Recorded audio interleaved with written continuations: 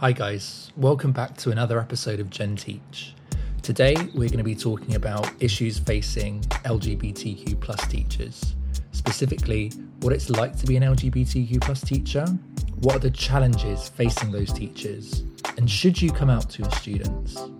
Today we're joined by guests Simon and Courtney to give us their insight in this specific context. So listen up and enjoy the show. Hello and welcome back to Gen Teach. We are back. Oh my God, it's been ages. Mr. Dale, how you doing? How you doing? What's been going on? I'm all right. Well, we went into lockdown. I went to Tesco's today. What'd you get? What was on your list? What did I get? Kievs. You know I like a Kiev. I know you like a Kiev. I am a Kiev fan. Yeah, I do sell a Kiev. What else? Some coffee. Kievs and a coffee. Lovely. I mean, the last time you told me to get Kievs, I ended up eating 2.5 in one sitting. So I need to be careful. That is quite problematic. They're okay in small doses, but maybe not 2.5. 2.5 Kievs is actually Also, who had the other half? Your mum? Yeah. So she had 1.5. Lovely. Oh, okay. So she did enjoy some bits of the juicy bit then, because if you had half of it and leaked all that juice out, she's going to be very unhappy. So dry. Imagine the cough. So dry. Do you ever do that? Like when you eat a dry piece of toast or something, yeah, and it catches the back of your throat, you're like, has that ever happened to you? I will not put myself through that. I will lather it in butter. It's not a choice, babe. Sometimes, that bread isn't coming through. It's stale. So you just got to put up with it. What are you putting yourself through? Come on, luxury of lockdown. I mean, get yourself some decent Lurpak. Oh, I don't know actually if I should be saying this, but then I did have COVID, and it meant that when the bread was out, or if there was like only freezer bread, I had to just make do because no one could go to the shop for me. My auntie won't come within like, I don't know, a whole street next to me. Like she won't let me come near her at all. There's no one else. God. No, it wasn't happening. I know. Well, so what else have you been up to apart from getting COVID? That's a good question.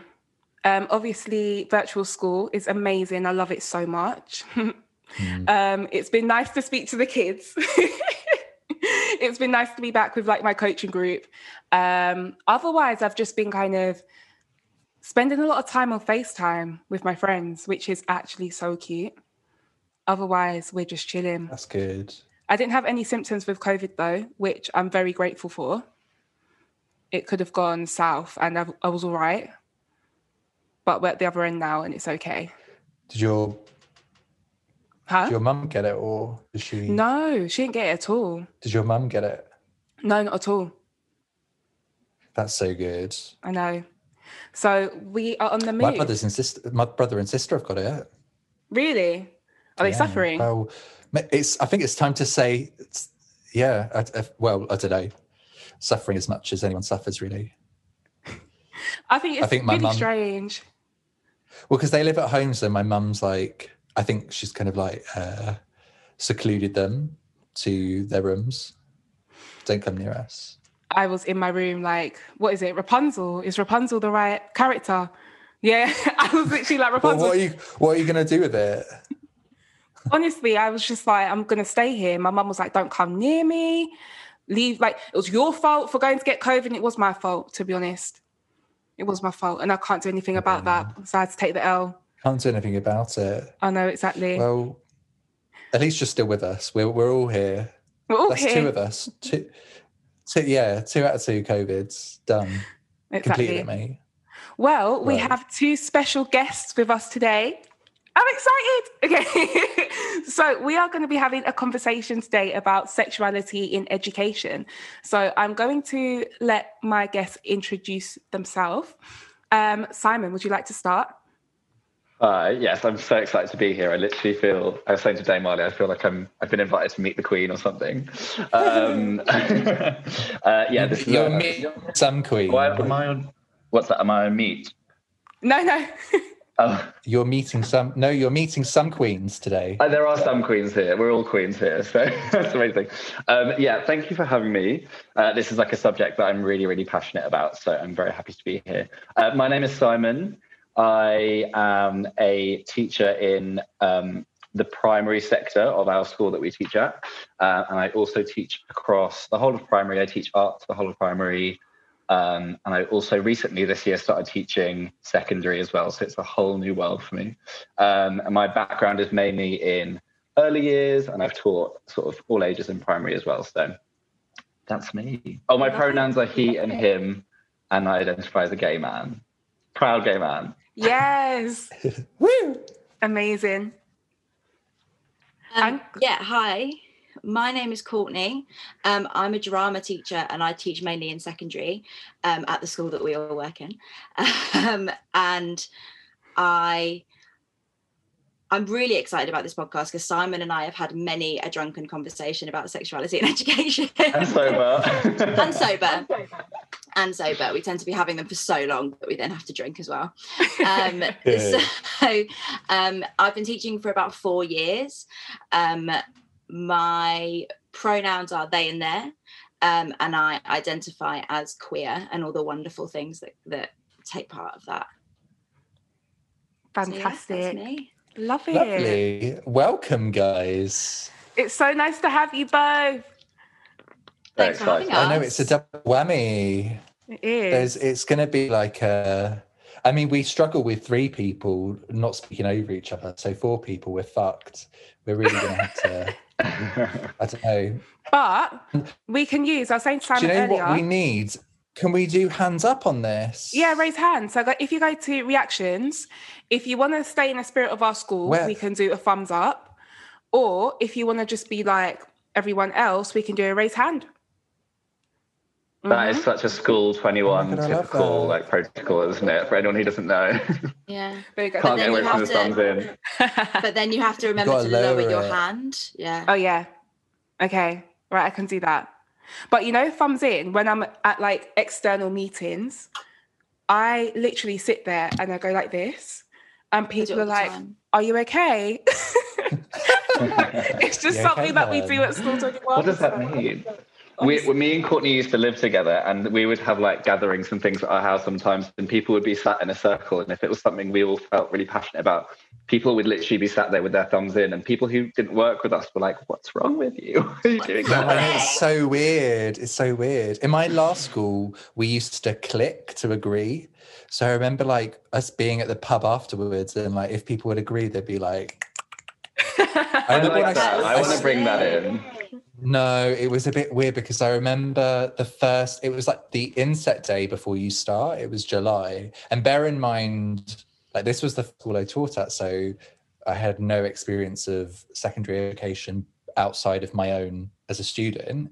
And I remember just like at various points in the day, I would hear clicking from behind me. And I was like, what the fuck's going on?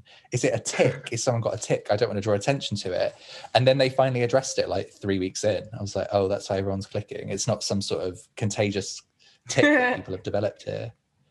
That's so inclusive of you, though, Rob. I love that you like didn't want to shame anyone straight away. I know. And then I did shame them afterwards. I was like, what the fuck is this weird clicking thing? I think I still do it. I do still do it. Like my kids at school, they say, like my coaching group, they say to me, they're like, "Oh, you always say click to agree," and I'm like, "Do I? I didn't realize." I've never heard you say that at school. Yeah, it's rubbish. They're out to get me. But it's because schools are actually just like socially acceptable cults. So yes, especially ours. Yes. Ours is just like a full-on cult. Yeah.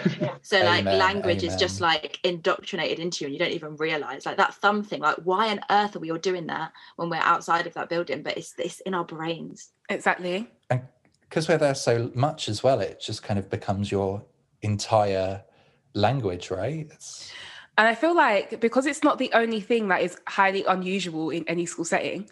It just catches. Like I remember when I came for the first like an induction day, and we were singing. So when I went back to my Manchester school, I was like, and never guess what? They were so gobsmacked that I was just like, anything can happen from here and I'll just accept it. If I can sing Whitney Houston in the morning, I can do anything. Mate, it wasn't Whitney Houston that first. Oh my God. It was Aretha the Zulu Franklin. song. No, it was singing, Courtney. It was the Zulu Franklin, song. I had to sing it. Wait, No, it wasn't Umoja. It was Ungo 1940. Yes. Ungo 1940. Oh, the one about the mountain or the volcano? No, the bicycle. Marabi City. That was the warm-up. That bicycle song was the warm-up. That's how intense it was. And then we had to do Aretha Franklin. Yeah, we had to do Respect, right? Yeah. I feel like we've done this. I remember I was stitched up like a kipper and got in the morning and Emily, like a kipper, and Emily was like, "Oh, Courtney, can you sing the opening?" And I was like, "Yeah, like cool, whatever." And then she was like, "Yeah, on your own in front of all of the new members of staff." She didn't let me know that bit until about 10 minutes before it was going to happen. I was like, "Oh my God, Christ!" You killed it though. I remember that was the first time I ever heard your voice, and I was like, "What is this angel within you that I've never heard before?" You're going to have to sing for us because I've never had the pleasure. I don't remember you singing it. I heard you singing the Little Shop of Horrors. You know, when you did the thing in front of the staff, that was nice. When we do in the briefing, like the week before the show, when we're like, come and buy tickets. Yeah, that was good. That show was incredible as well. It was excellent. Yeah, it was so good. Yeah, tell the budget that. I mean, you could tell it cost a lot. It was glam. Production value was high. What month very was that? High. February, literally just before we went into lockdown. It was. Why does that seem like? Wow. It seems like a lifetime ago. I know, right? It's mad. It's been a year. Yeah. How does everyone feel about it coming up to a year? Like, does it feel real? Is it too surreal? It's the new normal. I just didn't think we was going to actually get here. In a way where it's like, I thought it would be over by Christmas. I was like, oh, December's fine. And it only got worse. So I'm a bit, not a bit disappointed, highly disappointed, but, you know. It was the horrible reality of going back to remote learning for me that really cemented it. Like that first day teaching it on a laptop, I was like, oh, this is dire. Like, this is absolute dire. I don't know about you guys, but I'm getting all these weird like moments of deja vu where I forgot how it felt in the first lockdown. And now that I'm going through the motions of it again, I'm like, oh no, I remember this weird feeling and this weird thing that you have to do and how this feels really difficult and different. It's a weird time. I'm not here for it. I'm not here for it's... Go on, babe. No, you go. I can't wait. What was I going to say? Oh, I'm not here for like the swapping the screen. I hate it because there's a glitch now on Google where if you say share this tab instead, it will take you off of presenting the screen like completely. So you have to stop sharing and then present again, like do the whole process again. And it's really irritating. It takes like I have like separate windows going on everywhere. Yeah, yeah, me too. And it's so stressful. And then because my laptop, like I got my laptop 4 years ago, which doesn't sound like a long time, but it's a MacBook, so therefore they die quick. And if I have anything else open, it like freaks out and it's like, no, I'm going to throw you out of your lesson. I was teaching year 9 the other day and literally got thrown out of it, and I was like, no, Google, you don't understand my parents. They can't be on their own in an online space. Like, you can't let that happen. Oh my God. Google, reason with me, come on. My favourite is my year 11s yesterday. Well, actually, a couple of them in particular. I logged on at 11:21 rather than 11:20. And one of them was like, sir, your punctuality is not on point. I was like, excuse me? That's that top set energy that you've got. They are actually so lovely. I love them so much. Did they spell it properly in the French way though, or did they just write on point in English? No, they're so articulate in the chat. I live for it. It's so good. That must be nice. They are so sweet. I don't know what that's like. No, I know. But I have to say, like, I don't know about you guys, but I am actually the unpopular opinion, but I actually kind of like it. Like, I'm actually finding that I think it's certainly easier than it was last year. And I think that for me, like we're quite lucky in maths because we've got lots of systems and we've got lots of like websites we can use, and we've really kind of fallen on our feet in that regard. So it's really, really nice being able to, obviously there's like some stragglers that are kind of missing out, but like I feel some of them are really making a lot more progress than they were in the classroom. I think just being out of that space, like without any distractions and having the maths to focus on. And I think especially with maths, like the way that what we're using at the moment, everyone's kind of work is being projected at the same time. So you can see like if someone is on question 9, and I think a lot of them are like, oh Christ, like this person's on question 9, I'm on question 4. I should probably like push myself a bit harder. Pressure learning, really, that's what we like to hear. Pressure learning. It's pressure learning, but it's actually really nice because like today, one of my year 9s was like, sir, can you help me on question 4? And another student was like, oh, Asif needs help on question 4. Like, can I come off mute and just explain it to him? I was like, of course, that's so kind. And it's actually those moments that you forget about that exist in the classroom that can be translated online. I think it takes them a bit of time to get used to it. And I think now they are used to it because it's the second year that they've done it, right? So I think actually the year that is coping the best is year 9. I've only got them for projects, but so far I've had more people come on with their cameras on. They are muting themselves really quickly. They're always asking questions about the work, like they're switched on. But sixth form I found is really difficult. Year 11, year 10 are okay. But I actually had to kick out a year 12 boy from my lesson yesterday because he decided it was a great idea to call the class dumbasses. Yeah, which if he ever listens to this, he knows it's not on because I said, listen, don't cross the line anymore. Sometimes he just doesn't really think.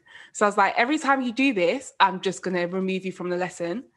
And equally, year 13, they're only doing coursework at the moment, but I just don't really know how they're going to cope with completing their coursework outside of school, if that makes sense. They're not managing their time. Some of them are, but others aren't managing their time as well as they could. Like they're placing normal homework above actual coursework. And that's a problem. So but you know why, right? Why? Because it's like coursework's such a big piece of work, right? That it just like I had to write an essay for uni for Monday of this week, and I put it off until Saturday because I was just like, it's so big, I don't want to do it. Yeah, and you just do every other thing that you can, like plan a lesson for Thursday of next week, and you're like, that is completely unnecessary. And then it kind of cracks down to you. So I guarantee the weekend of it will be better. I feel like lockdown really kind of emphasizes the procrastination that we are capable of as well. It's like, well, there's no one here to watch me or like keep an eye on me, so I'll just do everything else I have to do before this massive task. And I can prove that. I take your year 9 and coping the best and raise you year 5 and 6, because year 5 and 6 online for drama is the cutest thing you ever did see.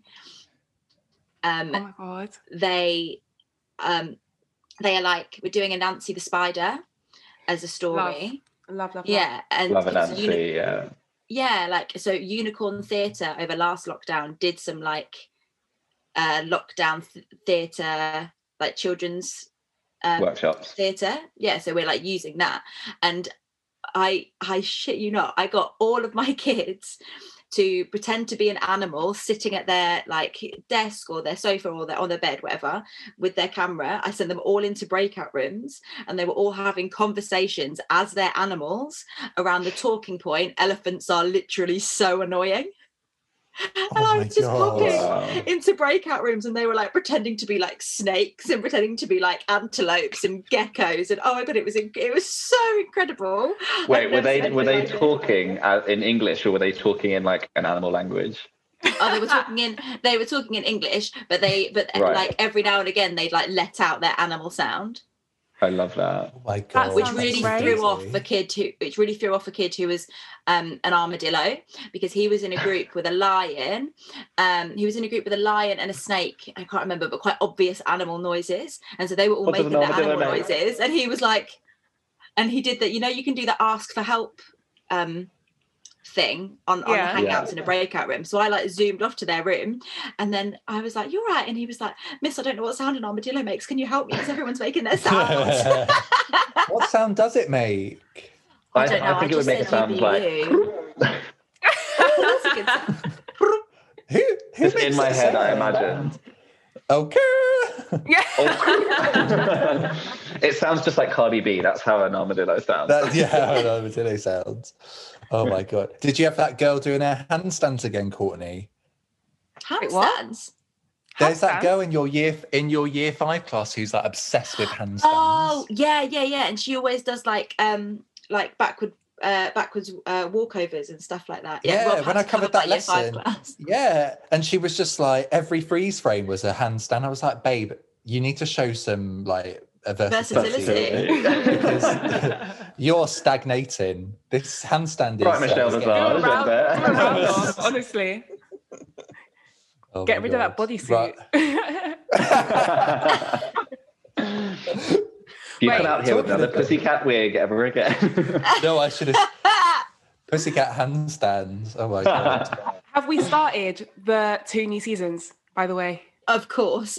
Yeah. Okay. Of Yeah. course. I'm obsessed. Which one? Which one's better? UK. In your opinion? Yeah, amen, sister. Yeah. I would say UK, but I actually felt quite anxious watching the UK version because it Why? just all feels so close to home. But I think that's better, right? Yeah, it is I think nice. that's I better. love RuPaul doing all the British accents. Like when he does his Scottish accent, I just Oh find my that the God. most hilarious thing ever. When he It's tried to great. impersonate Liz Hurley saying Glasgow, that was also a wonderful moment. Glasgow. I love it. I love, That's not though, supposed out to of the be US interesting. one, I love Simone. Oh, 100%. She's got to win. Honestly. I'm so obsessed with her. I do also love Olivia Lux, though. Like, both of them are just wonderful. It's Do you great. remember when we were watching her at my house, Courtney, a few weeks ago, and she was talking about playing the little piano and doing all Little that? piano. Do you We know were like, why is her Little voice so piano. cute? Oh my She's God. adorable. Oh my God. No, talking about playing the piano. Do you remember in the UK one when they had to dress up as their gay idols and that one dressed up as Alan Turing? Alan Yes. Turing in inverted commas in the Then binary broke some dress. And chains. they just and then started going like that while they were walking along the You're like typing. When was It was, that? I don't remember that. Tia. It was Tia Coffee. I live Yes. for that. So was jealous. I wasn't paying attention, clearly. Wait, I was do like, we this think? is... Do we think who won the last challenge? I can't remember her name. Astina. Yeah, Astina. Astina. Do we think she deserved that? I think she sold it on attitude, and I think that's what drag is all about. But I think if you're comparing her to the same, criteria as all the other drag queens, I don't think it was fair because they rip people for being too simple and being the lower end of drag. And I think that she deserved it on attitude and like her finesse. But yeah. Yeah, I felt like Lawrence Chaney might have been giving it a little bit more. What did Lawrence Chaney wear again? Lawrence Chaney did, yeah. Latex. Yeah, I thought that look was so cool. Agreed. But I've got a theory, and I think that Estina Mandela's Naomi Campbell look looked way better in person than it did with the stage lights on it. It must have. It looked like a black bin bag on screen. Yeah. But like, because I think because it had so much like sheer material and they were putting such harsh like LED lights on it, like when you put those harsh LED lights, I know this from being a drama teacher, it can like get rid of texture. Like you need to be really careful about like what colors you put on colors. So like blue on black, for example, just gets rid of texture. So I think it would have come across way better in person than it did like on screen. That's my theory anyway. It has to, because I was really confused. I was so confused at the whole thing. But I was dying when they were dragging her for her ASOS jacket. And I was like, how did that ASOS? Like, I would buy that outfit on ASOS. Yeah. That was such It It was a cool jacket. I loved it. And then Also, Ginny Lemon was just like, you're just all intimidated by her, so stop. Yeah. 100%. Love We it. need like a whole other episode for Drag Race, I think. No, I was going to say Of maybe we this should do like podcast. I think pit stop so. or something. Maybe Oh my that's God, the podcast yes. that we start, Simon. Yes. We could do our own, podcast. Yeah, We and could then do we like a invite rival Robin podcast, Damali as maybe. guests. Yeah. Love it. You can Element. invite us on. Well, should we get started with the real talk now? I think Real so. talk. Let's go. Right. So I think so. The first question to kind of get us started is, do you think that sexuality is treated as a taboo in education, and if so, why? So I think that there are a lot of schools that do LGBT plus inclusive education really well. I think it's not fair to say that it's taboo in all schools, but I do think that it has to start somewhere, and you can't have it all at once, and you can't have everyone on the same page and have policies completely, like polished straight away. So I think it has to start somewhere, and then it evolves over time. It really depends on the community of the school as well. So I think there are times where I felt in my school career that it's definitely been taboo, and as a queer person myself, having to be at the forefront of driving it and pushing it all the time, like as most queer people are given that responsibility, you definitely have moments where you start to question yourself, and you start to think, start to believe all the negative thoughts and all the kind of disguised homophobia that's out there. So I for sure have questioned that myself, and when I've been kind of like pushing for activities or like equality weeks and things like that to be put into place in schools, I have questioned it and thought, oh my gosh, am I just like pushing my own agenda here? And you start to believe all those negative things that you hear in the media and from other ignorant sources. So I can see why people would think that, but I think you can be in a really lucky position, like we are in our school, I think, where you can be around lots of allies and lots of people who believe in it as well. And I think it plays into the idea that you were talking about, Simon, where you're saying like you feel like you're pushing your own agenda, and I feel that can sometimes like play into the whole taboo thing, because I feel like sometimes people that aren't queer feel like they can't really have that conversation, or can't drive that force, which is kind of a bit like a double-edged sword, because obviously you don't want the fight to just be your fight, because the idea is that it is inclusive for all and everyone is having these conversations, but as well, you don't want them to have conversations with students that are based on a really societal removed viewpoint of being queer and living that queer lifestyle.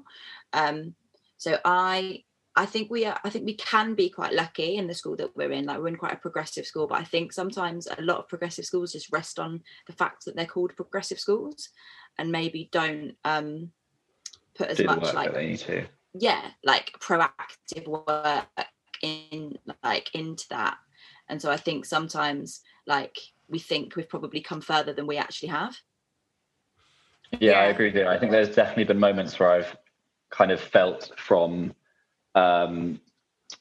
in my job, I think with people who don't necessarily identify as queer, they might not understand the difficulties in navigating a straight world, and they might be completely in support and fully, pro LGBT plus inclusivity and everything, and they might not realize how much of a gap there is and how difficult it can be, and all the kind of obstacles that are in the way. So yeah, I see what you mean as well, Courtney. Yeah, I also think what you said, Courtney, about a school just resting on the fact that they're labelled progressive is so true, because there are other schools that I know of that aren't typically referred to as progressive at all. But then there are members of staff, or there's been an initiative to kind of bring organisations in, like the Rainbow Flag, and they've basically created a big, I'm looking for a word, but it's gone out of my head, like a big kind of initiative. Pardon? Like visibility? Yeah, there's like a lot of visibility within that school community, because it's seen as so important to make it clear that the school is becoming progressive. But yes, as you said, the ones who are just like given the title due to their staff body or whatever other reason don't really kind of take the bull with two horns, and they get very, very complacent. I definitely agree with that. Yeah, and I think it's like we need to kind of check our history before we start moving forward, and I think that that's really important to me. And like the fact that like Section 28 was only abolished in this country in like 2003, I think it was Scotland. Yeah. It was like 2000 or 2001, and like we had people like David Cameron, who then became the Prime Minister of this country, who was actively like going against Blair at the time, being like, this is a step down for family values. And like, that was in 2003, like, and that's really not that long ago. And obviously, like, it's great that it's been abolished, but then it felt like there was no training then after that to fill the gap that had been left. Because I think for me, that is what makes it the biggest taboo in education, is that not the biggest taboo, sorry, but what makes it a big taboo, like for me personally, is because people just aren't trained, man. Like, people aren't trained to have those conversations. Like, there's no training that is like actively pushed on schools to teach their students about like LGBTQ plus relationships. And I feel like we're still in that void that's been left, 70 that was supposed to have been start making proper moves like 17 years ago. And I don't feel like we've come that far. So I feel like we need to kind of like check back before we try and strive forward. Simon, go on. I think we definitely are still feeling the remnants and the repercussions of that kind of Thatcher era. And I think maybe not really obviously, but I think that kind of all the negative connotations that were put out about queer people in the media, like things like gay people are paedophiles and things like that, I think that massively is still ingrained in us in like a very subconscious way. I remember when I first started teaching and I was working in nurseries, and I've always worked with very young children as well, and there was still elements of me when I was a young teacher that was still questioning, like, is it right for me living as an openly queer person to be in this classroom? And obviously I don't think that in the forefront of my mind, but those things that that kind of like internalized homophobia that we can't escape from as queer people for sure was still there. And it's taken me a really long time to dismantle that and unpack that and to be able to actually work actively against that. And I think far too often there are things such as religion or culture that are just used as scapegoats a lot of the time in making it such a taboo. So I think that's also like a massive contributing factor. Do you think as well that the lack of training hasn't just had a negative impact on the teacher to student relationship and understanding, but also like the staff, colleague to colleague understanding as well? Because I know that for some members of staff, having that conversation with others isn't that comfortable, unfortunately. And do we think it is down to that lack of training as well, that is not equipped heterosexual members of staff who aren't understanding or aware of the issues that gay and lesbian members of staff go through? And does training need to happen in order to kind of bridge that gap in those instances? I would only speak from personal experience, but I think with I don't know if you guys would agree with me, but I think being a queer person, you do have these subconscious feelings of shame, irrespective of where you are. So I think the same way I wouldn't hold my boyfriend's hand if I was walking on the street. And it sounds really stupid, or it sounds kind of sad, but it's like it becomes a very physical thing where you feel compelled that you can't do certain things in public. And that's not the fault of the people in the present. It's a history of like how we grow up in schools as well. And I think that part of schools' responsibility isn't necessarily like people being trained, but just people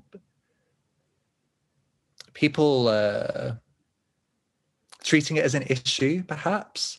So I think I often kind of say this, but I think I find it really problematic when schools will stick up like a Stonewall poster and just kind of leave it there, and it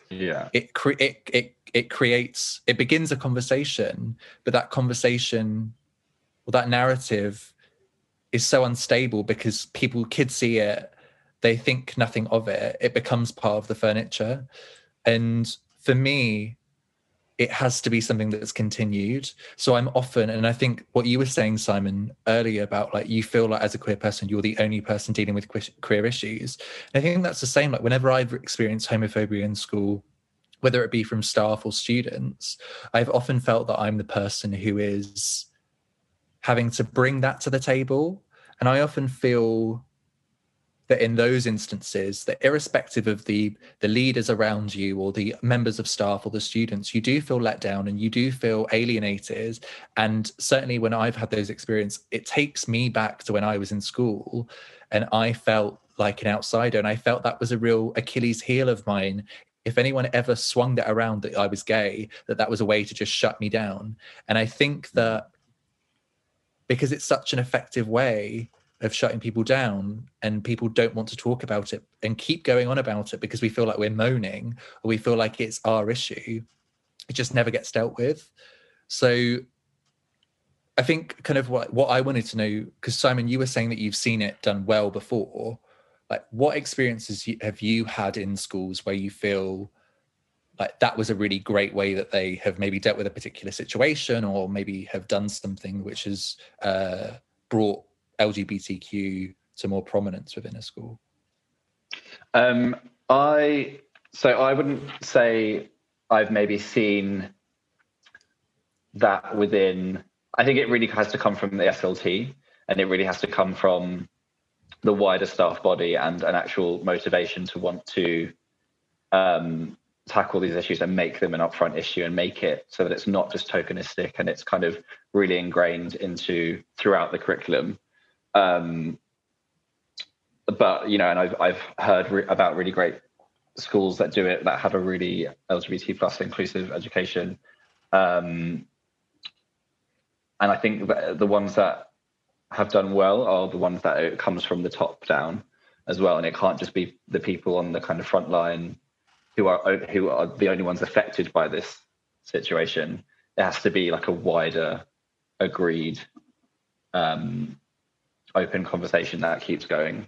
Yeah, I think I agree with you on that, Simon. Like for things like that to be sustained, like it has to be top down, and I think it also has to be just like unrelentless and unforgiving. Like I think I've had so many conversations with teachers where we've had to like clarify homophobic language, and I've had, you know, and that's conversations with SLT who have come to find me because they know that it's homophobic, but they want to ask a gay person how homophobic it is.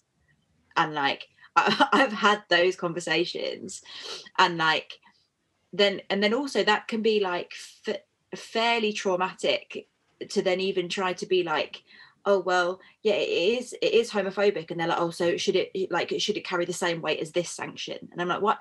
I'm not SLT. Like, why am I getting asked this? Like, just because I'm gay, you're like, oh yeah, well, we'll just ask them because they're the gay guru. So they know everything to do with like homophobic slurs. I mean, that's not true though, Courtney.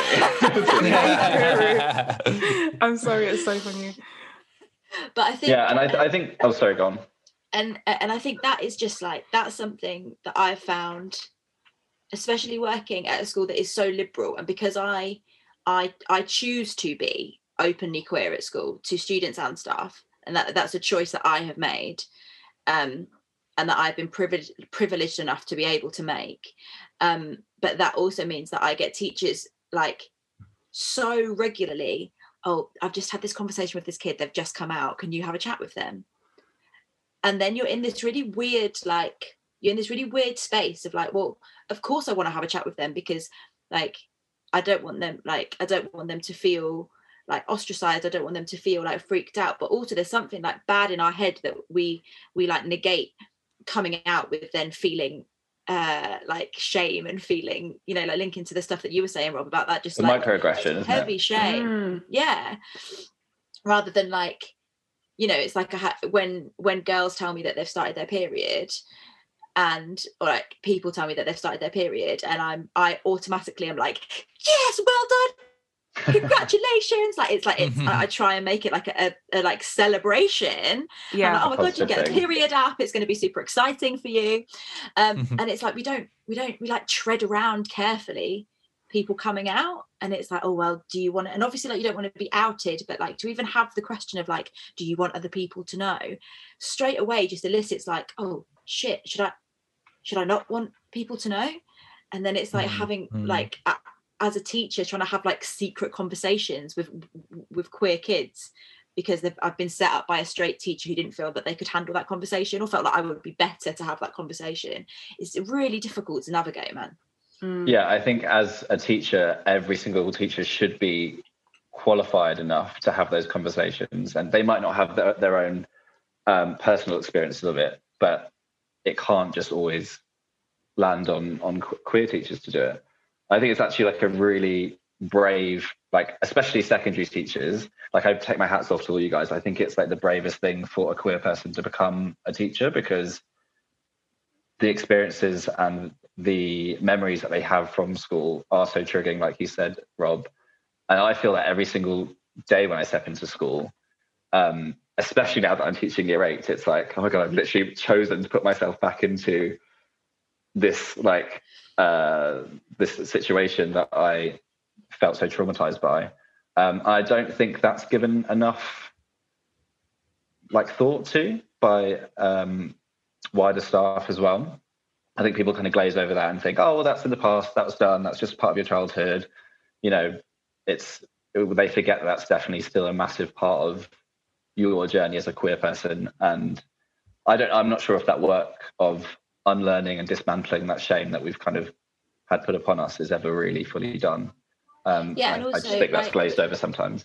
Yeah, like Rob was saying, that shame that like, oh, you know, like Rob, you were saying that you won't always like hold your boyfriend's hand when you're walking down the street, and like, so there's like, obviously the shame was probably more intense for all of us when we were teenagers and we were at school, but like that shit still exists. Like I still, you know, I've still had people like walk past and spit at me when I've been with my partner. Like I've still had people like make really obscene comments and then be like, well, and then when they realize that I'm like kissing a woman, they're like, oh yeah, I'll watch. Like, and things like that people just, that generally like heteronormative heterosexual people, and I'm not going to say never, but like generally it won't happen. Whereas in a room of queer people, we can all give stories about like really traumatic things that have happened to us, and they just get normalized because so many people have them happen. So many people have like called me a homophobic slur or have done something towards me that it's like, oh okay, or have been shocked when I say that I'm queer, and they're like, wow, really? And it's like, oh God, sorry, should I not have met you, know? And I think then having to walk into a school every day and like either choose to be open or choose to not be open, like it kind of interweaves all of this like mad shame web that you're just trying to like navigate. I think as well, in the same breath, and it kind of spoken about already, but specifically situations where students have been homophobic, I often feel that I am, or if students have been homophobic in front of me, often I feel that I am placed as the person who is the victim to kind of explain to the child exactly why they've upset me. And I think that's really, really inappropriate, because as much as, yes, that we have all gone through these experiences where we have been the victim of abuse, it does not make us able to, especially like within 10 minutes of the lesson ending, be able to articulate why something was wrong, or I could not explain to someone, I can't give them an argument and say, yeah, you shouldn't have said that word, because I just don't have training in how to explain to students like this is not an acceptable way. And of course, like I could do like a rough shot of it, but I don't think I would be as effective as if somebody was properly trained and could sit down with that child and say, this is exactly why it's wrong, this is exactly what you need to do in order to like restore yourself and get back into that classroom, and this is how we make sure it never happens again. I don't feel ready for that conversation. So I think when you're thrown back in there, you do feel kind of just as lost as you would be if someone was shouting homophobic abuse at you on the street. I think, like, kind of linking to what you're saying, Rob, like the thing about teaching, and the really unique thing about teaching, is that you can't just leave your personal life at home and then come into school and be put on your professional hat. Like, teaching is such a social profession and career that you have to bring yourself to school. You have to do that in order to build relationships and foster, and you have to be your authentic self. So I think when parents, the parent community, or whoever has an issue with LGBT plus issues being present in schools, have an issue with that, it's like, that can't just be a part of myself that I remove, because it's such a personal thing within schools. And I remember, Dame Ali, we were in lesson once. Well, we were teaching in two classrooms next to each other, and that homophobic slur happened to me. And I honestly, in that moment, I've never really experienced that with an older child before, because I experience it all the time with younger kids.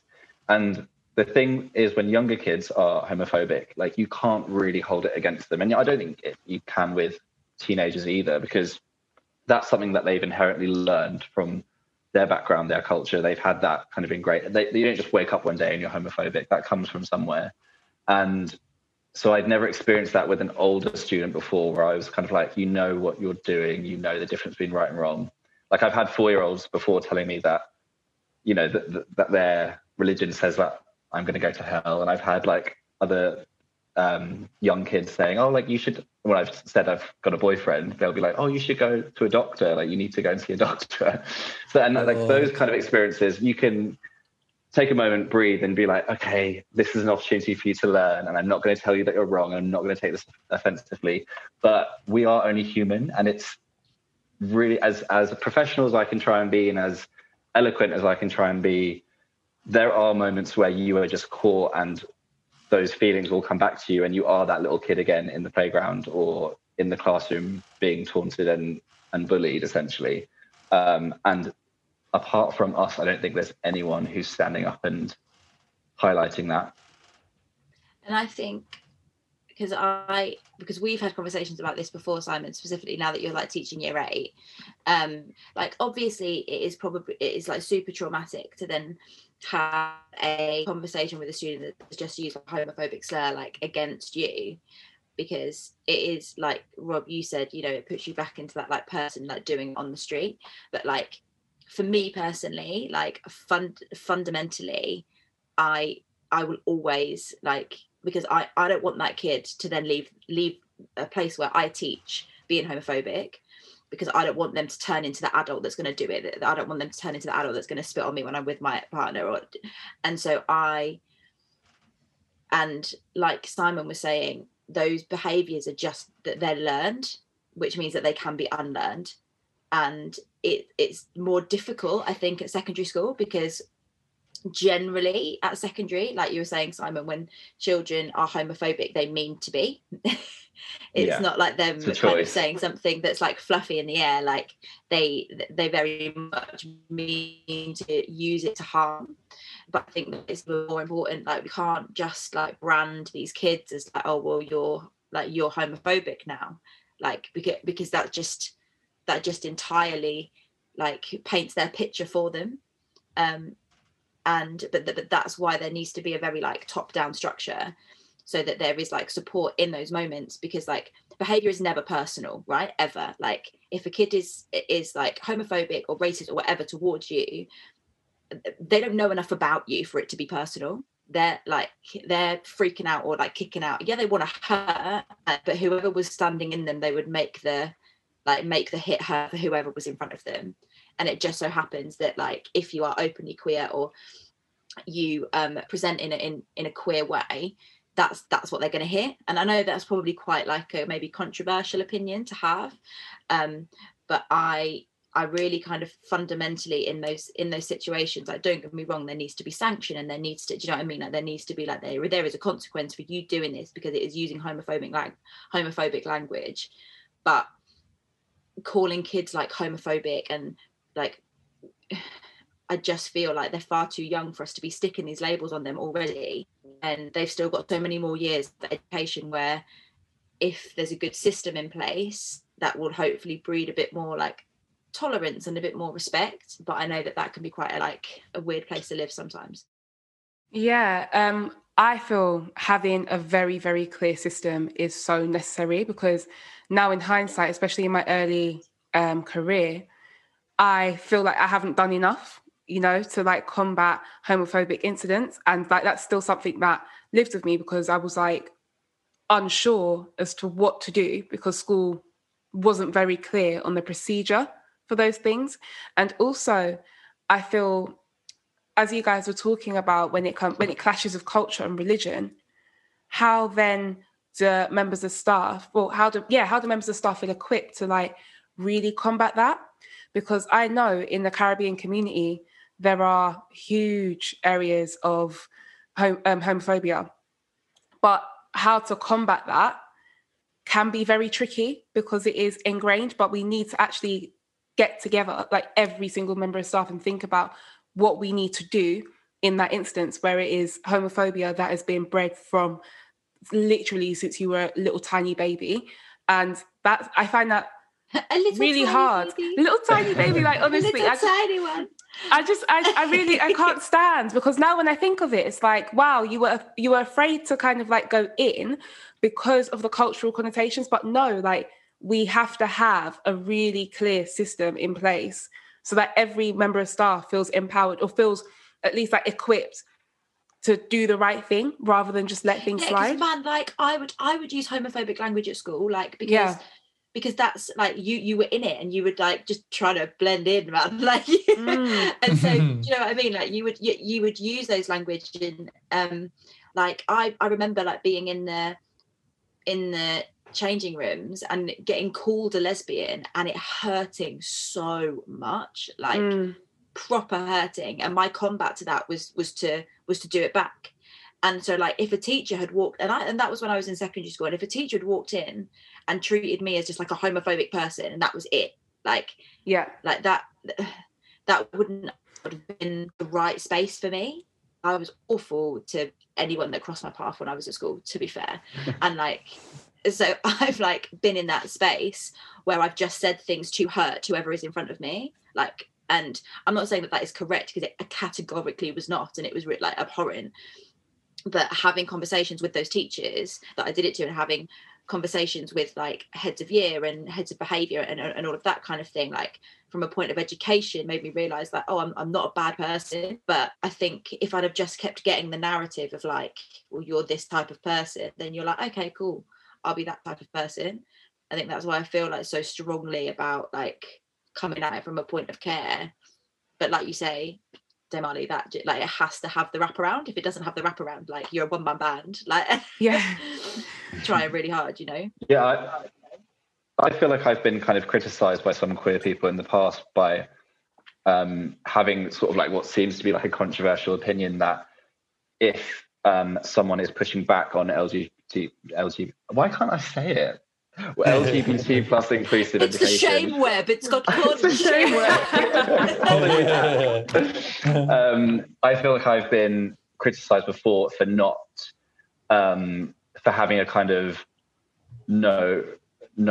holding no prisoners sort of attitude towards it, like as if kind of wanting to work together with communities, because we're in a London city school, there are loads of different backgrounds, loads of different cultures. It's a melting pot of all these different peoples with different experiences. The intersection is mad, right? Yeah.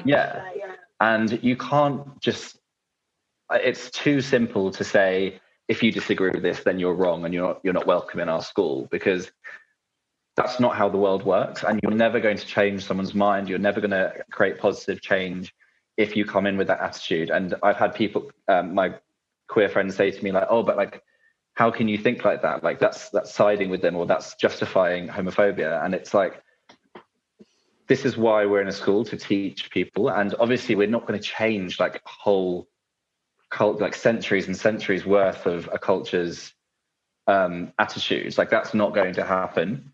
But I do believe that people who do have, you know, discriminative,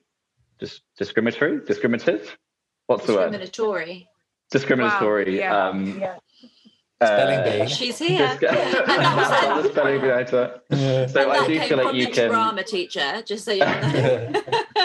you can still work with people who have discriminatory attitudes, and they don't necessarily have to suddenly like become like a pro-queer like ally. They don't have to come marching with you in the parade or anything, but they can learn to respect you as a person and learn that to share a space with you, they need to have that, value you as an equal member of the community, which I think is a lot harder to kind of, that's a lot easier said than done. And I think it takes a lot of work, but I think it's possible. Like I've definitely experienced that in my life. But I think, is that not kind of what we're asking for anyway? I don't think I have ever considered that.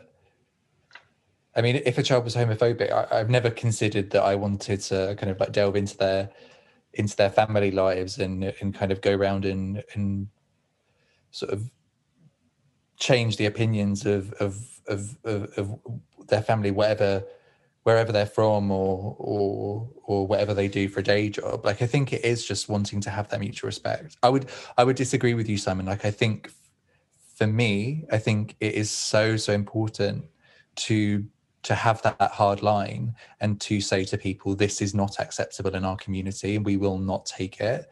Of course, I don't think that it's about saying, if you don't like it, fuck off. But I do think that clear parameters have to be drawn. From my experience, I don't think I've ever felt a pushback from parents when I have said things like this.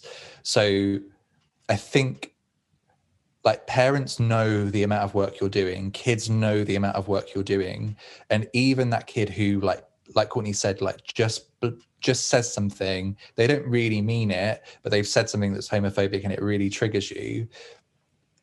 They know at the end of the day that you work so hard for them, and your relationship is going to trump whatever you do say based on homophobia. And I think that all of students who I have taught who have exhibited homophobia to me or in front of me, I think they have changed the way they behave because they respect me as a person, not just based on the fact that I care for them, I work hard for them, and I show them that, and they know that. Mm-hmm. And their parents are as well. And I do think it's really, really important that if anyone said to me, if for example, I contacted a parent and they said, look, well, we don't think that it's okay that you're out in front of our kids, I would say, well, I'm afraid that's a matter of life, and you will just have to get used to that, because I am not going to change, irrespective of, yes, like that child should be welcome at school. It's also my place of work and I should feel welcome there too. And as somebody who is putting the work in, they need to put some work in too. And I will not accept a cop out of someone saying, we don't accept you, we are going to disrespect everything that you believe in, and we're just going to allow our child to do that. And no, I don't think any parent would say that. I'm sure any parent would probably say, do you know what, irrespective of our beliefs, the fact that somebody is coming in and discriminating you in your place of work is unacceptable, and we will address that. And I think we do just have to kind of have a hard line sometimes. Yeah, massively. Yeah. I totally agree with that 100%. But I think that's what I mean in terms of like policies and SLT and it coming from the top down. That needs to be like a message that is sent out that, you know, if you don't agree, then maybe this isn't the right place for you, because these queer people deserve to be in this space, and they're not going to be driven out. That has to be the understanding, I think. And like, we're everywhere. We've always been here, babe. It's just mad, isn't it? Like the fact that it's even brought into question. Like, I find it so bizarre. Like, I remember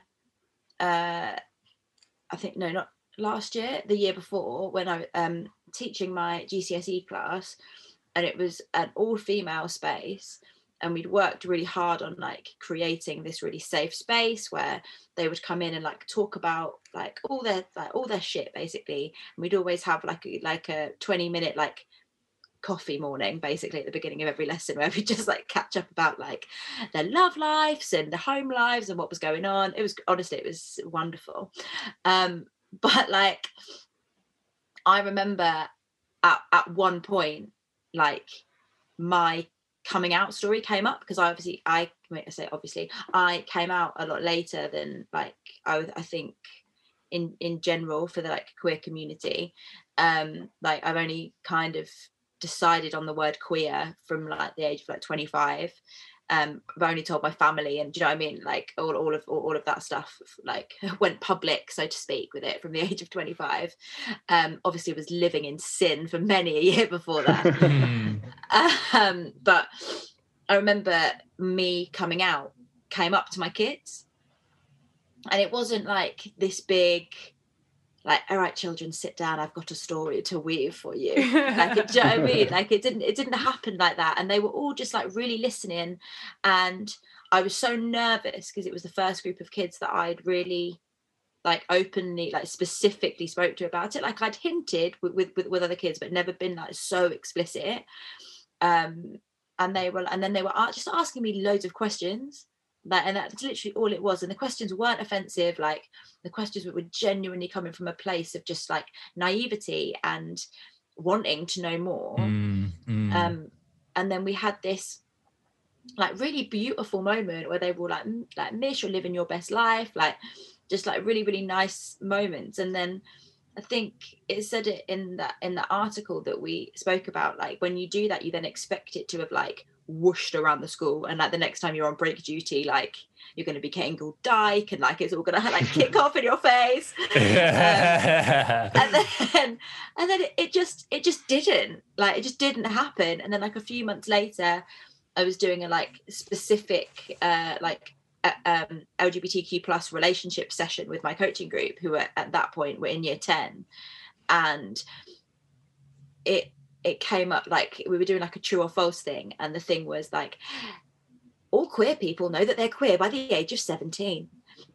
and you had to like stand up if you thought it was true, sit down if you thought it was false, and loads of them stood up, and I was like, sit down, all of you sit down. Like, you mad? And then I was like, I didn't come out till I was 25, and it literally like, because like in those coaching group spaces it's so colloquial, you know, and I think I hadn't even realized it had come out of my mouth when it had come out of my mouth. And one of the girls in there was in my drama class, and she just like looked at me and like smiled, and then all of the class again, same thing, just questions.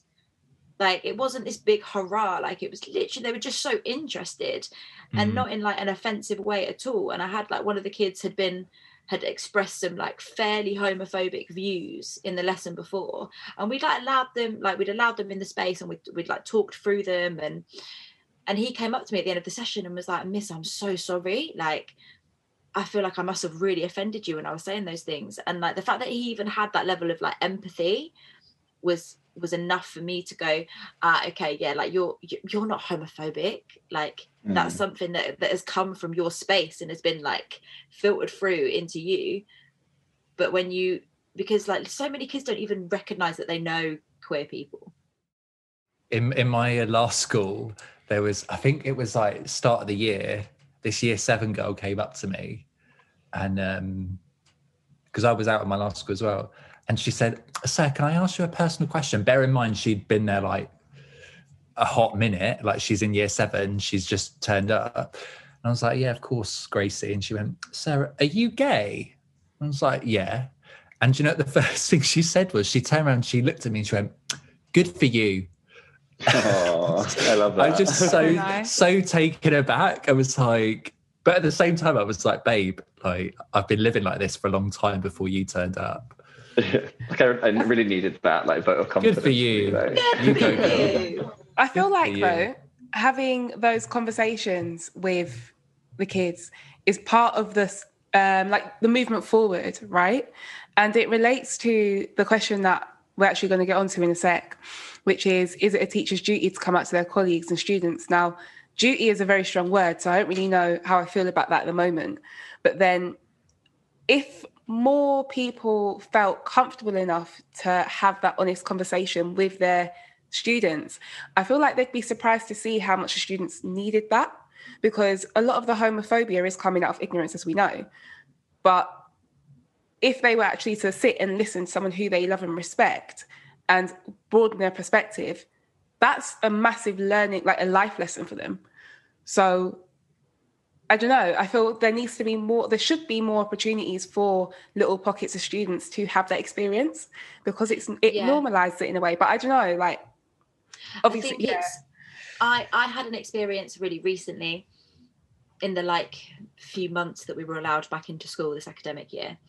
And I was with my coaching group, and we were doing a session about Monroe Bergdorf and who she was and what she was doing, and her her intersection. And it kind of prompted some really bizarre I know the questions. Yeah. And my coaching group they're bloody brilliant, but I've got about 2 or 3 girls in there that are proper activists, really, really, really strong, want to start LGBTQ plus society. I think some of them do the girl stuff with you as well, Dame Ali. And as soon as someone said a question that could be considered transphobic, but to an adult's ears, I'm going, oh, it's just because they don't understand. But these girls just were you can't say that, blah, blah, blah, blah. And then this prompted them to get super defensive, and they were like, well, we're not transphobic. And then all of a sudden, this mad argument had happened, and my co-coach was running that session at the time, and I walked in afterwards, and it was this really tense vibe, and I was like, guys, what's going on? And my co-coach, when they all left for break, he was like, oh my god, Courtney, that was so tense. And he explained what had happened, and I was like, right, okay, on when we have coaching again, I'm going to tackle this, because that conversation then just went into the playground, and they were shouting at each other in the playground, calling each other transphobes. So honestly, it was madness. And so we had that conversation in coaching on Thursday, and it was so I was like, what do the letters stand for, and what does being trans mean? And because they all of this stuff that I kind of take for granted, that I just know in my head because I'm part of the queer community, they obviously don't know. It's, do you know what I mean? Unless they've gone to actively sort it out, or unless we have taught it to them specifically, they just don't know. And and so when I was then talking to them about and obviously I'm not an authority on trans in any way, shape or form, but I try and educate myself as much as one person can. And so I was talking to them about what being trans is, and what being a trans child is, and how would you how would you feel if that was you, or how would you react if it was your friend, trying to all build from just empathy and kindness and respect. And we then had this really beautiful, fruitful conversation, and I ended up talking to them about my sexuality within that as well, and talking about gender with them, because I've always gender's a bit of a confusing topic, but I was open to them that I was really confused about gender, and that's okay, and I'm 27, and that's cool. And it was this really lovely conversation, and there was no shouting, there was no arguing, and it just went really beautifully. But then I spoke to other coaches that had done a similar session, and the coaches that weren't queer generally had brushed over the transphobia. Whoa, let's move, let's go quickly, blah, blah, blah, blah. And and then they were like, what did you do? And I was like, oh, well, I had the conversation. And I feel that isn't their fault that they didn't do that. But because that's the community that I live in and that I am part of, I feel empowered within those situations with the knowledge that I hold, but still being transparent that I am not the authority. Again, I know we've mentioned gay guru, but I saying that I'm not that. And I think it's like we need to empower teachers just on all levels to be able to have those conversations. Yes, obviously it needs to come from top down. Of course it does. But like, if every single teacher just goes running to like SLT when something like that happens, we won't get anywhere, because then we're only dealing with the times where it's horrible. We're only dealing with the homophobia. We're not dealing with the bit that should happen before, which is the like education and the conversation and that stuff. I see it the same way that we approach race and microaggressions. Like, people now wouldn't dream of going to a Black member of staff and asking them to do something because they're dealing with a Black student, whatever else. So why should we treat LGBTQ plus issues and homophobia the same? So we just need to start being really conscious about how we move forward with this and actually, empower members of staff to tackle these issues like properly. I've lost my train of thought. However, I think it's the same. It's the same thing. And why we're not treating it in the same way, like explicitly, is frustrating.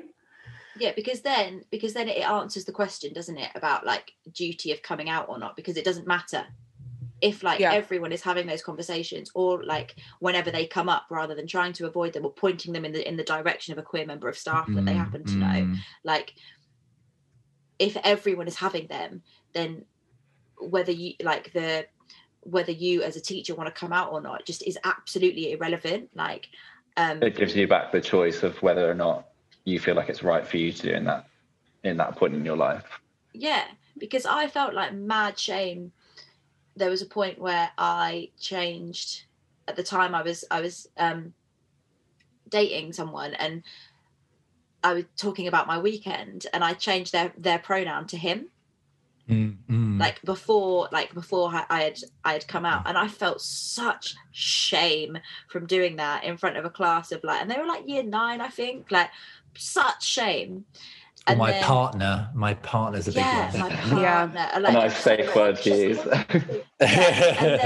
And like after that, I like left school, and I was so upset with myself, like properly upset, like tears upset that I had done that. And so, and that was for me, because I just had that like real intense reaction to that moment. That for me was when I was like, right, fuck this. I am going to be out at school to teachers, staff and children. Obviously, I'm not going to like stand in the canteen with a megaphone and scream it out. And I'd love to see it, to be fair. I would love to do that. Let's do that. Should we do it? I think when we're back in, I mean, we'd have to have a big room though, because there's so many of us at School 21. It is the gayest school in the UK. And and to socially distance as well. I think it'd be quite difficult. But I'm up for like marching around the school outside with a big megaphone. Yeah, we can have the ribbons on sticks. Absolutely. Oh my God. We pushed it. We got into the Pride Parade this year. School 21 did. And it was obviously, we got, like me and Courtney kind of applied to be in the Pride Parade as a community. And obviously because of COVID, it was cancelled. So we didn't get to do that. But like, what an amazing step that has been. Were you going to get a float? Really would have been, I don't think we would have got a float, but we would have been shoved to the back with all the charities and the people who were actually doing the work on the ground, rather than all the big like capitalist commercial companies. We would have made our own float and just had it happen. It would have been epic.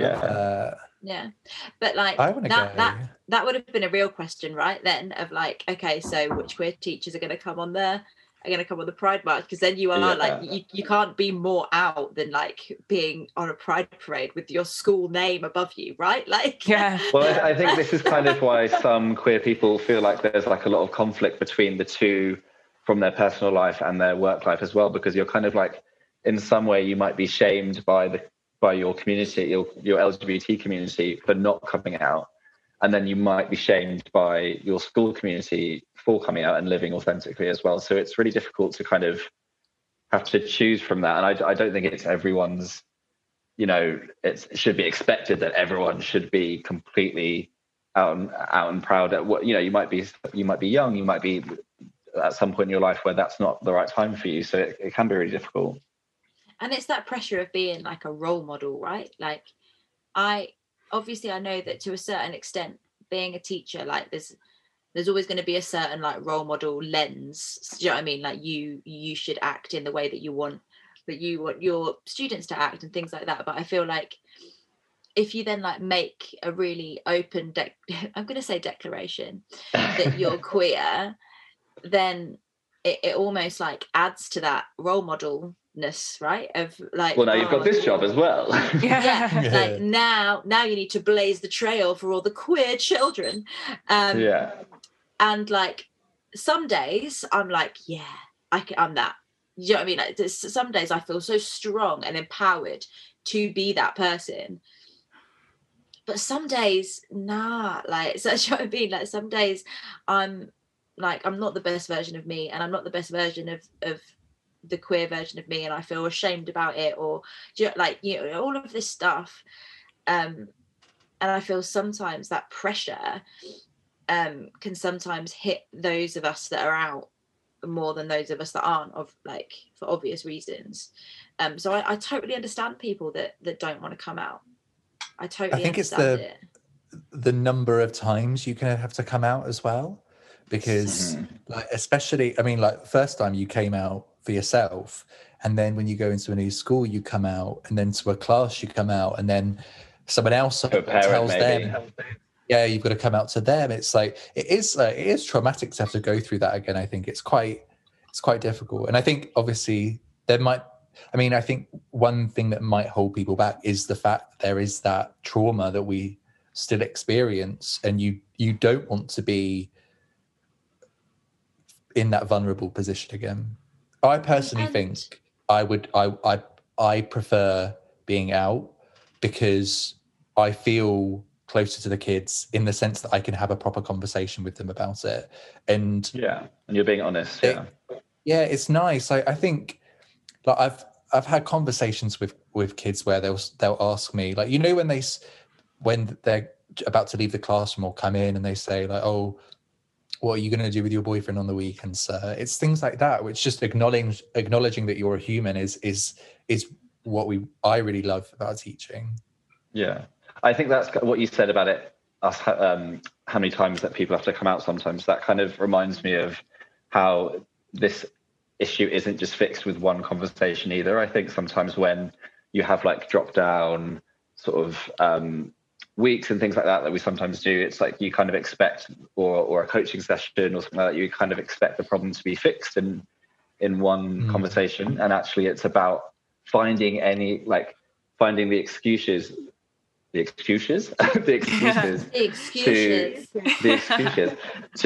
build that in wherever you can, and that should go for all human rights. Like, find an example that kind of like links to what you're talking about whenever you can, and it can't just be within the sphere of this like little LGBT bubble that we're talking about. It has to be kind of spread across everything.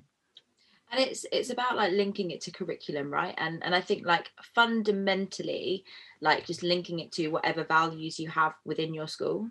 So like as the drama department, like over lockdown, we looked at our curriculum and we were like, "Ooh, this is intense." Like it's quite white and it's quite male, and quite a lot of them are dead. And so it was like, what are we like going to do to make this way more like representative of us as staff, but also us as cohorts and Newham, and do you know what I mean, like all of that stuff. And like it's we're very proud of our curriculum now, like with its revamp. Obviously it's still working and it's still always changing, but me and one of the other drama teachers who's also gay, me and him were like, shit, we've got no queer representation within our curriculum. Like, and we've tried to think really explicitly about the intersections of our curriculum, and we just totally missed out any queer representation. So we were like, right. And then there was this weird conversation that we had. We were like, if we just like shove in this this scheme of work now, is that us like tick boxing? But is that something that is like a positive move, like a you know? And so we were like, do you know what, fuck it, like we're going to do this really, really cool scheme for year 8 that's all about it's all based around coming out, and it's like gender and sexuality, and we're using like real people's stories. Basically, it's like a verbatim skit. It's going to be sick. I'm very excited about it. But when we were planning it, we were like, oh, do we need to send a letter home to parents, because we're going to be teaching them about this stuff. And then he was more for it, because he was like, I don't want to deal with like parent complaints. But I was really against it, because I was like, no, we shouldn't have to. Like, we're not doing sex ed, like, and relationship education is completely like compulsory and part of the curriculum now.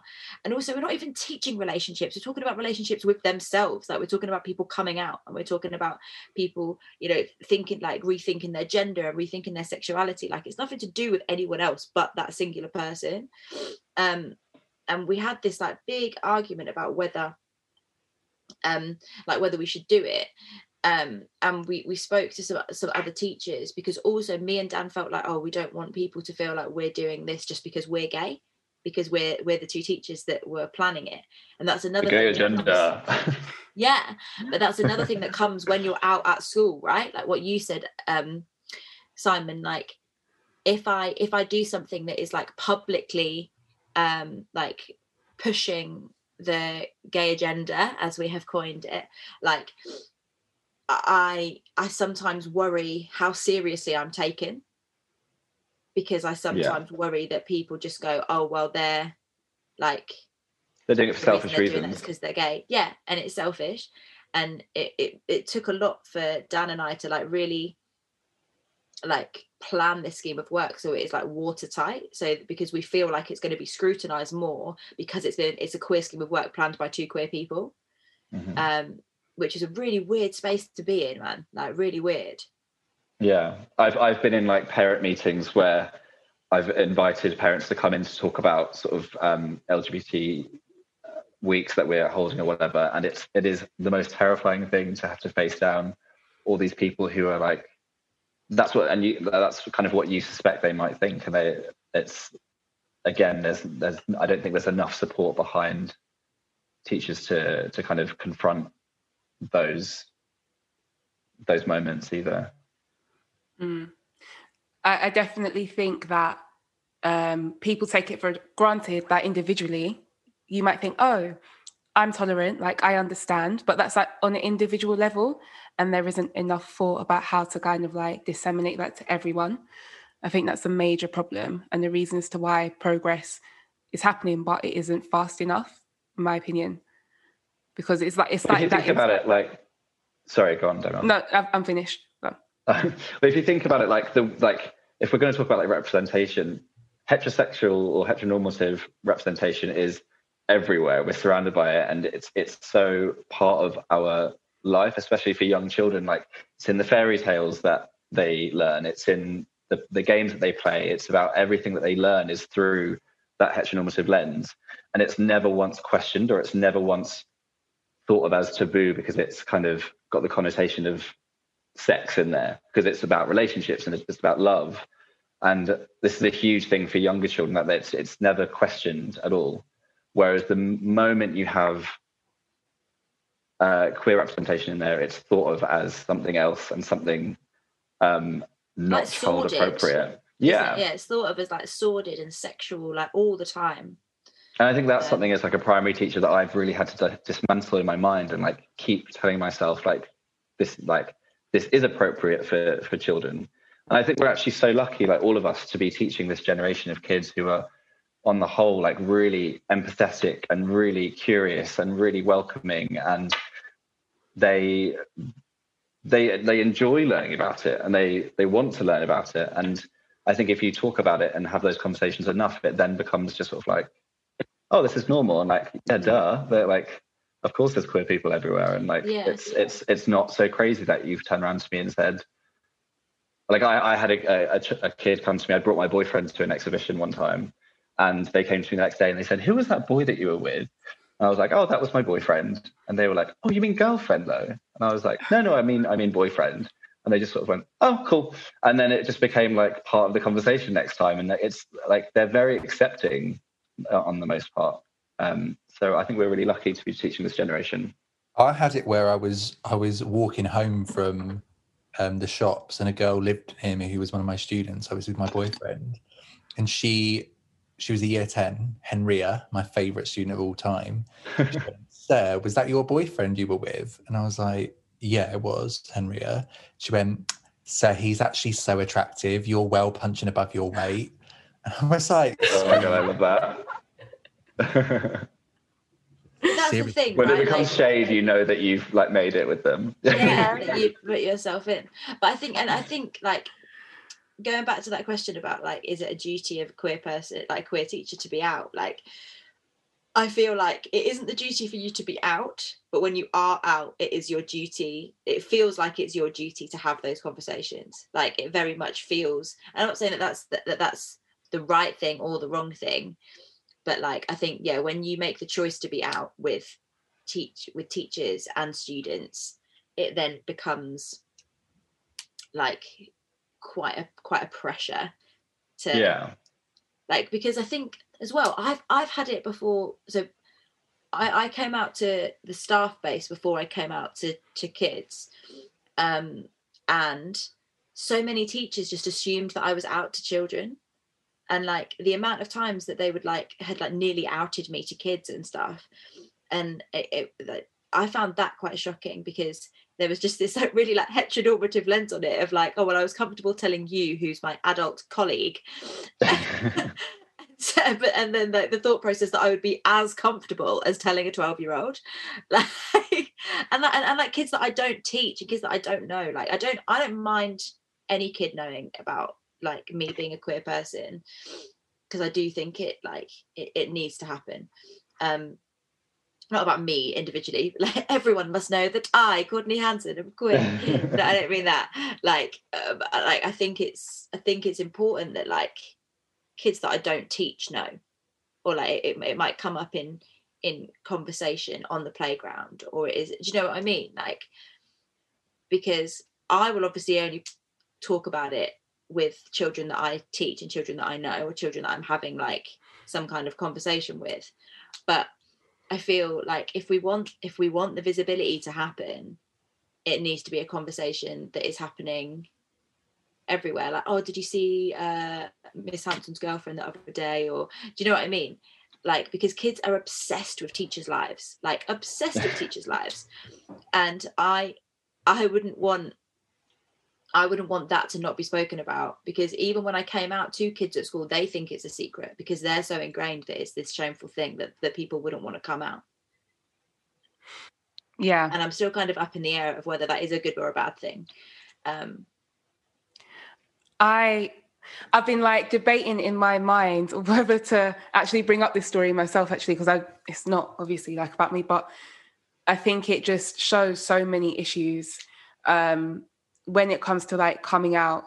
Because I remember I was having a conversation with my coaching group when they were back in year 9, and for some reason it came up that we were talking about like members of staff just like really briefly in a discussion, and it came up that one of the members of staff was gay, and I confirmed it, but I did it out of just me accepting it. So it was just so normal to me that I completely forgot that actually that's something that the kids maybe wouldn't know, and that is their right to, like the teacher's right to come out to them. And when I realized, it was like one of those moments where the neurons were just going, go, go, go. And when I realized what I said, I was like, oh my God, what have I done? Like, I was mortified. I just didn't know what to do. I didn't know who to tell and whatever else. And it was like how to manage that situation when the kids were like, what did you say? But then at the same time, I was like, why does coming out have to be so scary? And I can't answer that, because I can't even say that because I am a straight woman. I will never know what it's like. However, I just felt frustrated that it was such a big deal to the children. And I felt frustrated that I had to go to someone and act like their sexuality was a problem, to tell them that like this is what had happened in my coaching room, When because in that moment you probably thought you were being an ally, right? Yeah. And it was just so, like, for me, I just didn't even think properly. But then the consequences of that were just so daunting. I was like, this isn't right. But again, I still feel so awkward saying that as a straight person because I will never know how it feels. So I feel if we kind of work towards normalizing coming out, that's a foundational piece. Because once people normalize coming out, I'm not saying like we need cake and candles and whatever else, but rather than making it categorically I would cake and candles. Watch your mouth before you say those words, Damali. Of course, we need cake and candles. Cake and candles can do as well, but as soon I was as upset at the lack of cake and candles when I came out. I think you need like a can dance in there as well as the cake and candles as well. A whole shebang. We can have the shebang, but it shouldn't just be oh my God, an existential crisis. Fuck that. No. Like, we need to move forward from that now, because when these things happen, they won't be as terrifying for everybody involved. And it doesn't need to be terrifying for everyone involved. Like, it doesn't actually make sense to me. And the fact it is like that is... I think the way that students see teachers respond to those is so impactful as well, because there is going to be queer people, queer students, there's going to be trans students, there's going to be non-binary students and gender non-conforming students in any school. I don't care what anyone says. Yeah. Like, they exist, and every little interaction that we have with how we address the LGBT community, like, that's like sending a little message to all those students, and like bit by bit over their school career, over their primary school career and their secondary school career, they're piecing all these things together like a tapestry, and then that is what allows them to kind of form an opinion on it. And what the way that they see teachers respond to it is really important. Agreed. I think it's based on as well, like, I think it still is a teacher's own responsibility to come out if they want to, because ultimately, like, I'm not saying that this happened in that case, Damali, but say that teacher was prepping their lesson upstairs and they've got 5 minutes and they've got to print out 30 sheets and like they're already flustered, and a kid from your group comes, pokes their head and goes, "Are you gay?" It's going to be so triggering. And I think that's why it's so important for those teachers to control their own narrative in those situations. And I suppose any teacher who is LGBTQ plus, they have to have that conversation with themselves, maybe like not necessarily before you become a teacher or immediately as soon as you're into the classroom, but it's something you've got to think about, is that these are the positives that can happen if you do come out to your kids. As Simon says, like, you're going to be a role model, and that's not necessarily an active role model. It could just be somebody who is inspiring and somebody that people feel makes them comfortable. But at the same time, you have to marry that with, is your own trauma going to get in the way? And sometimes, sadly, it does, just because it's so deep-seated within ourselves. And hearing those words, "Are you gay?" can be so triggering for so many people that they just don't want to put themselves through it in a place of work. So I get why people choose not to. And I think it's so important that it's their responsibility to choose. But at the same time, I think there are so many benefits. I think if someone was to ask me, should I come out to my kids if I become a teacher, I would say absolutely, because it's so rewarding for you. It makes you feel close. And I think for me as a child, when I came out to my friends, I felt so much closer to them, because I felt like I wasn't hiding part of myself anymore. And I think that's the same with your kids as a teacher, is that you don't feel like you're hiding something back. There's nothing that you're not telling them, in the sense that, in an appropriate way, of course, there are things we don't tell them, but there's nothing about you which is not authentic. And being your authentic self with them can make that relationship and the impact you have on their lives so much more valuable. And also, Rob, I think it's like in the, like, Damali, when you had said that at that point, obviously you would just, like, it was like it's like Simon said, you were being an ally, right? Like, it didn't even come into your head that it was something that you shouldn't say, because it's something that's so usual and something that's like okay. But I think, like, that's where we need to be having conversations with straight people. Like, do you know what I mean? Like, we need to be like pushing the fact that we have this like training as staff of like how we deal with those situations, because I have had like members of staff talk openly about my sexuality in front of kids when I haven't been there, and not that I don't like it, but it just feels a bit weird, because I don't necessarily trust that teacher is going to be able to defend against any like negative thinking or answer the questions that only you know the answers to.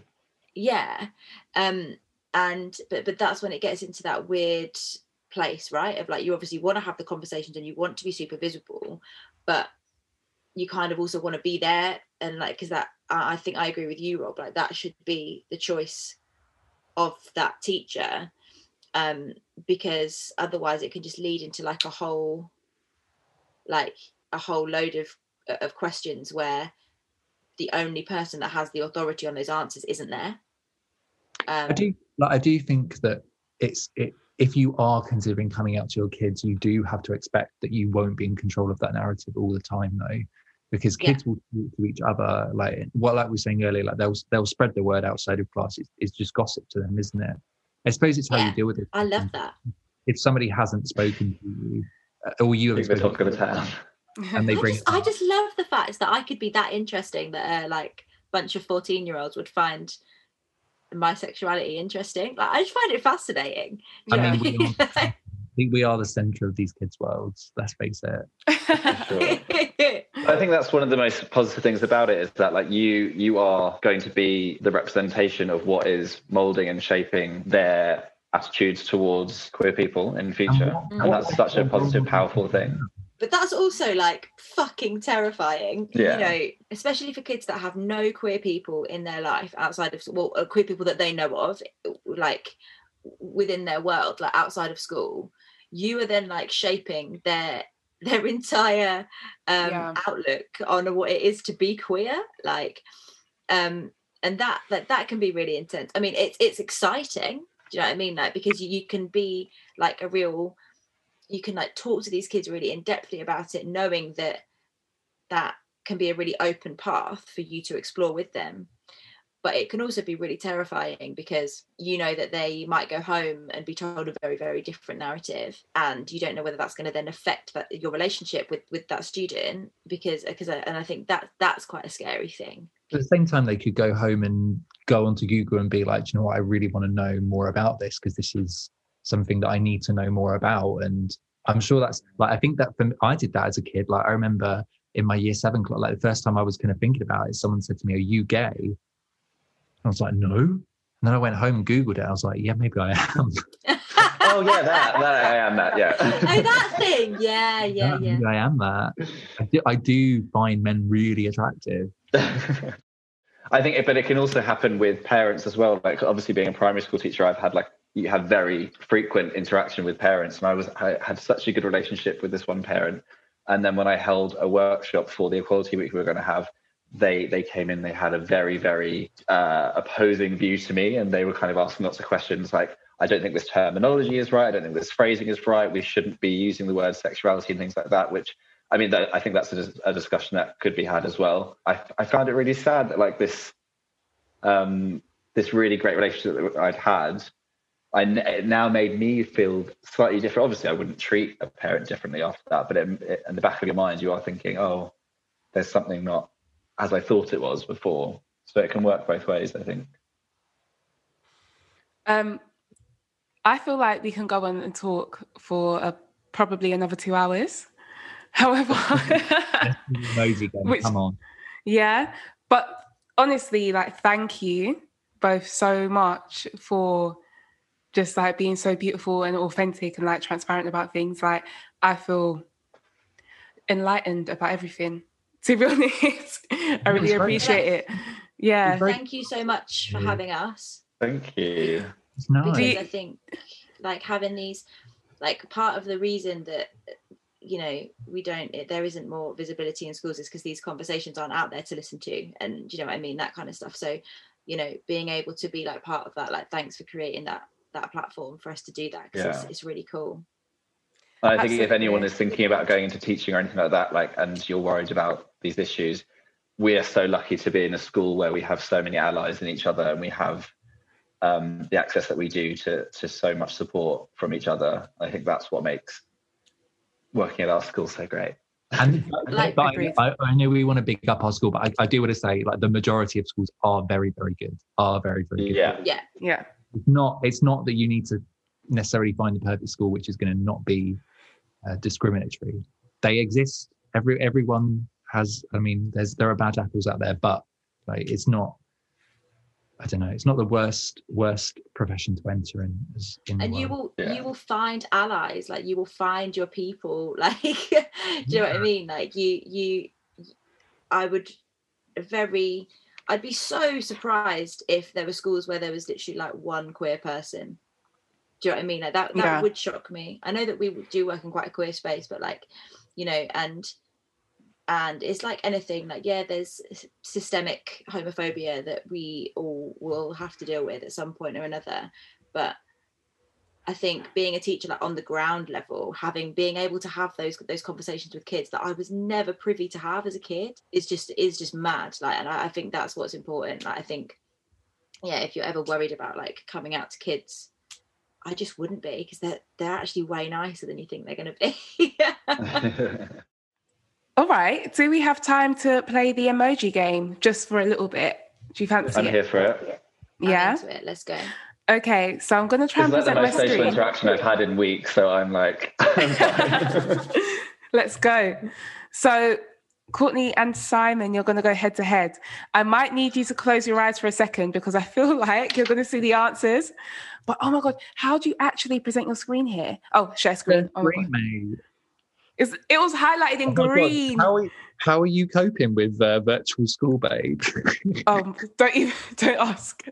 Right, close your eyes, I think, guys. Yay, it's working. So the rules are, you can open your eyes. Okay. You have to guess what the phrase is based on the emojis. Okay? Got so it. the first person to get it gets a point. Do we just have to say it out loud? No, thumbs Or in. do we do like Thumbs in, like visually thumbs Should in. we as have well. like a dinger, like a bing bong Yeah, situation? going make on? up your noise. You Who's should your make the noise? noise of the armadillo, Simon. Yeah. That takes a long time. What's your one, Courtney?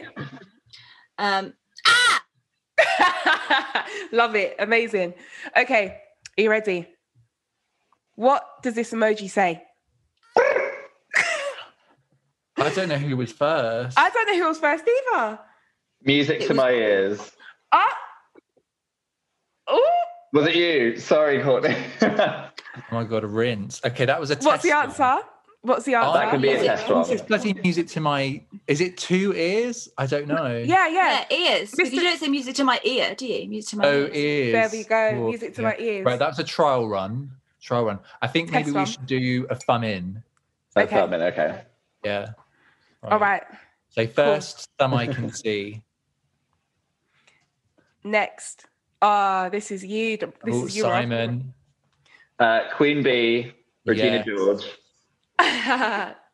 Simon, did Love you know it. that I've got a trolley that I have all my equipment in at school, and I've got Queen Bee written on the front of it. Oh my God, amazing. I love that. I've got a trolley as well that I push around school. Maybe I could decorate my trolley with that. Right, Do it. Damali's got some letters.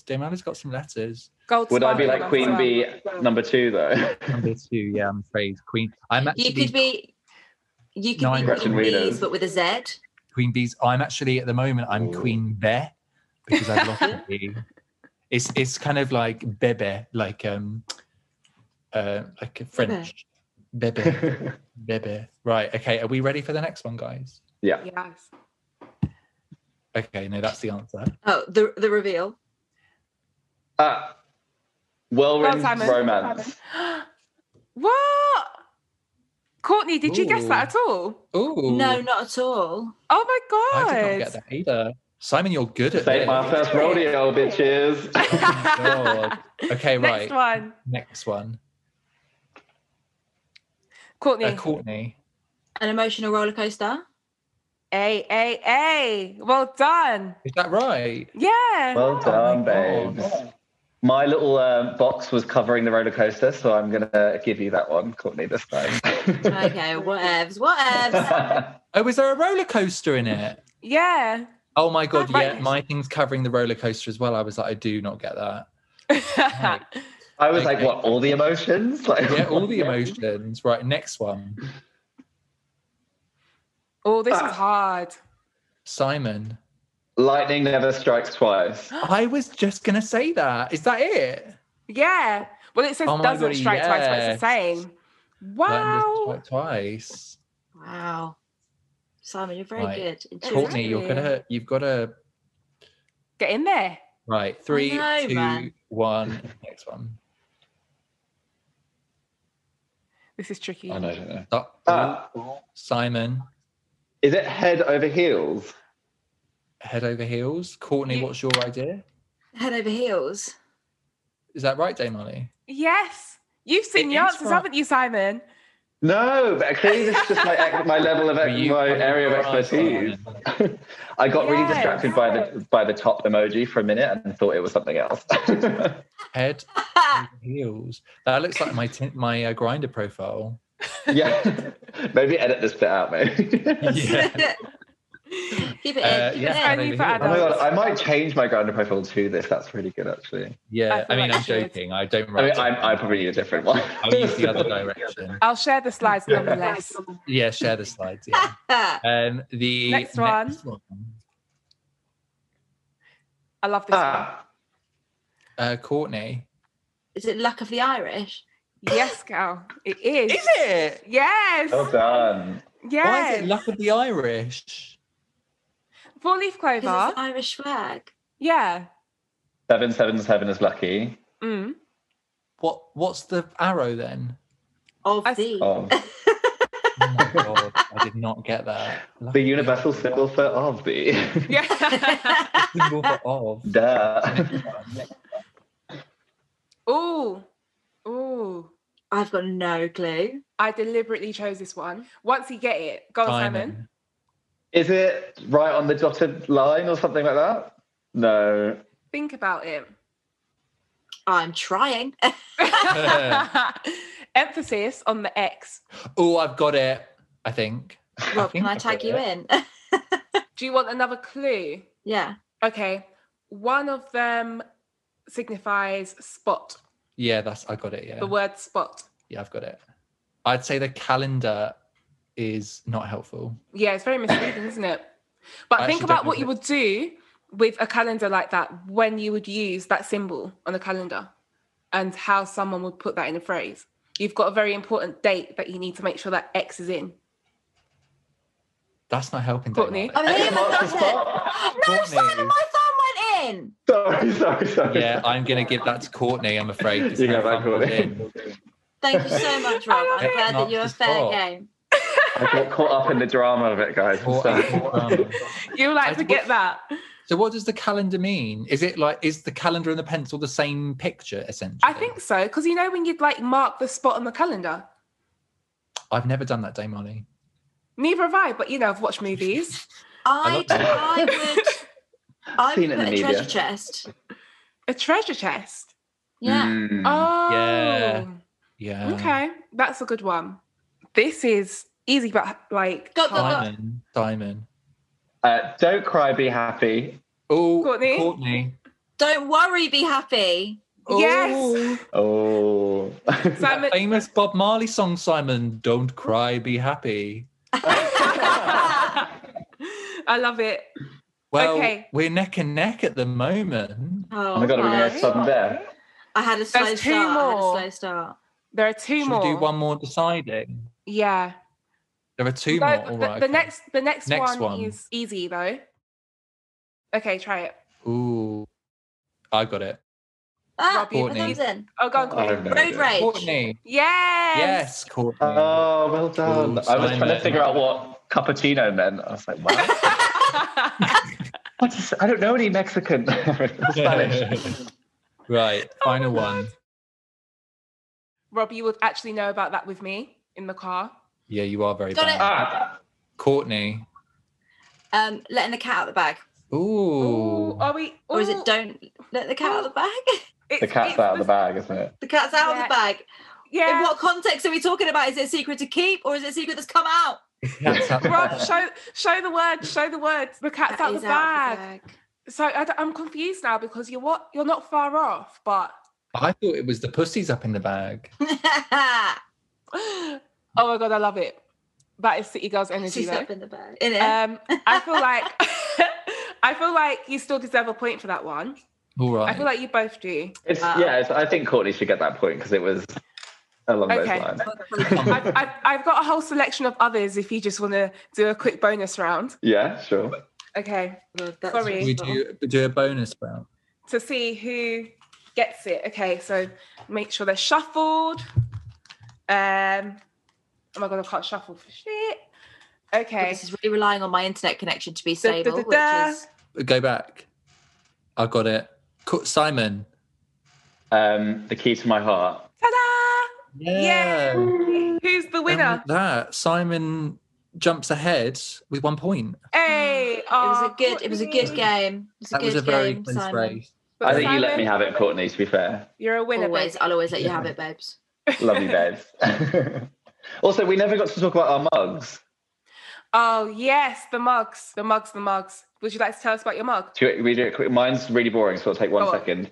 This is a mug. I don't drink hot drinks, so my mum brought me 2 mugs, and Courtney has used this mug more than I have because I make her hot drinks when she comes here and I never use it. I thought that was kind of cute. Courtney, what's yours? It's cute. Mine is not as cute. Mine is from a musical called Ushers the Musical. Which is a musical I went to go and see when I was a front of house usher at the Playhouse Theatre, represent. And it was just a really funny musical about being front of house stuff. And when I go to a show, I love buying some kind of tacky souvenir. Whether it be like a key ring or a mug or a T-shirt. Love it. I thought you were going to say it was a musical about Usher. Same. Yeah. No, that would be great though, wouldn't it? Someone needs to make that musical. He is. What are the other songs? That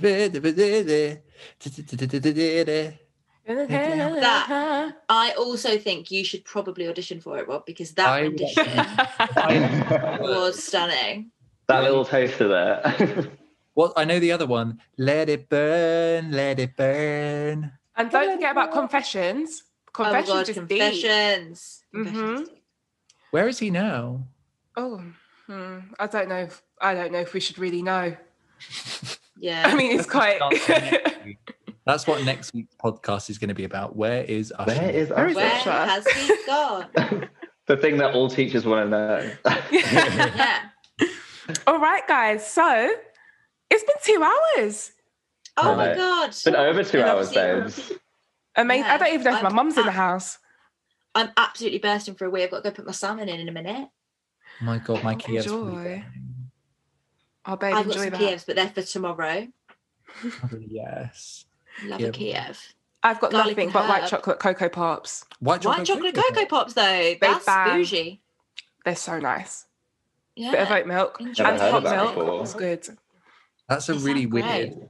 Oat milk and white chocolate Cocoa Pops. Beautiful. It's actually banging. That's literally like Catford meets Forest Hill. It is. It is. Catford being the Cocoa Pops and the almond milk being the Oat milk. We don't mess with almond milk around here, but I hear that. Oat milk. Love oat milk. Live It's by so it. Team, I'm going to have to disappear because I'm literally about to wet myself. That's fine. It's fine. Well, Guys, thank you guys. so much for having See you us. later. Bye. Thank you for having us. Bye. Bye. Thank Great you for job, coming. guys.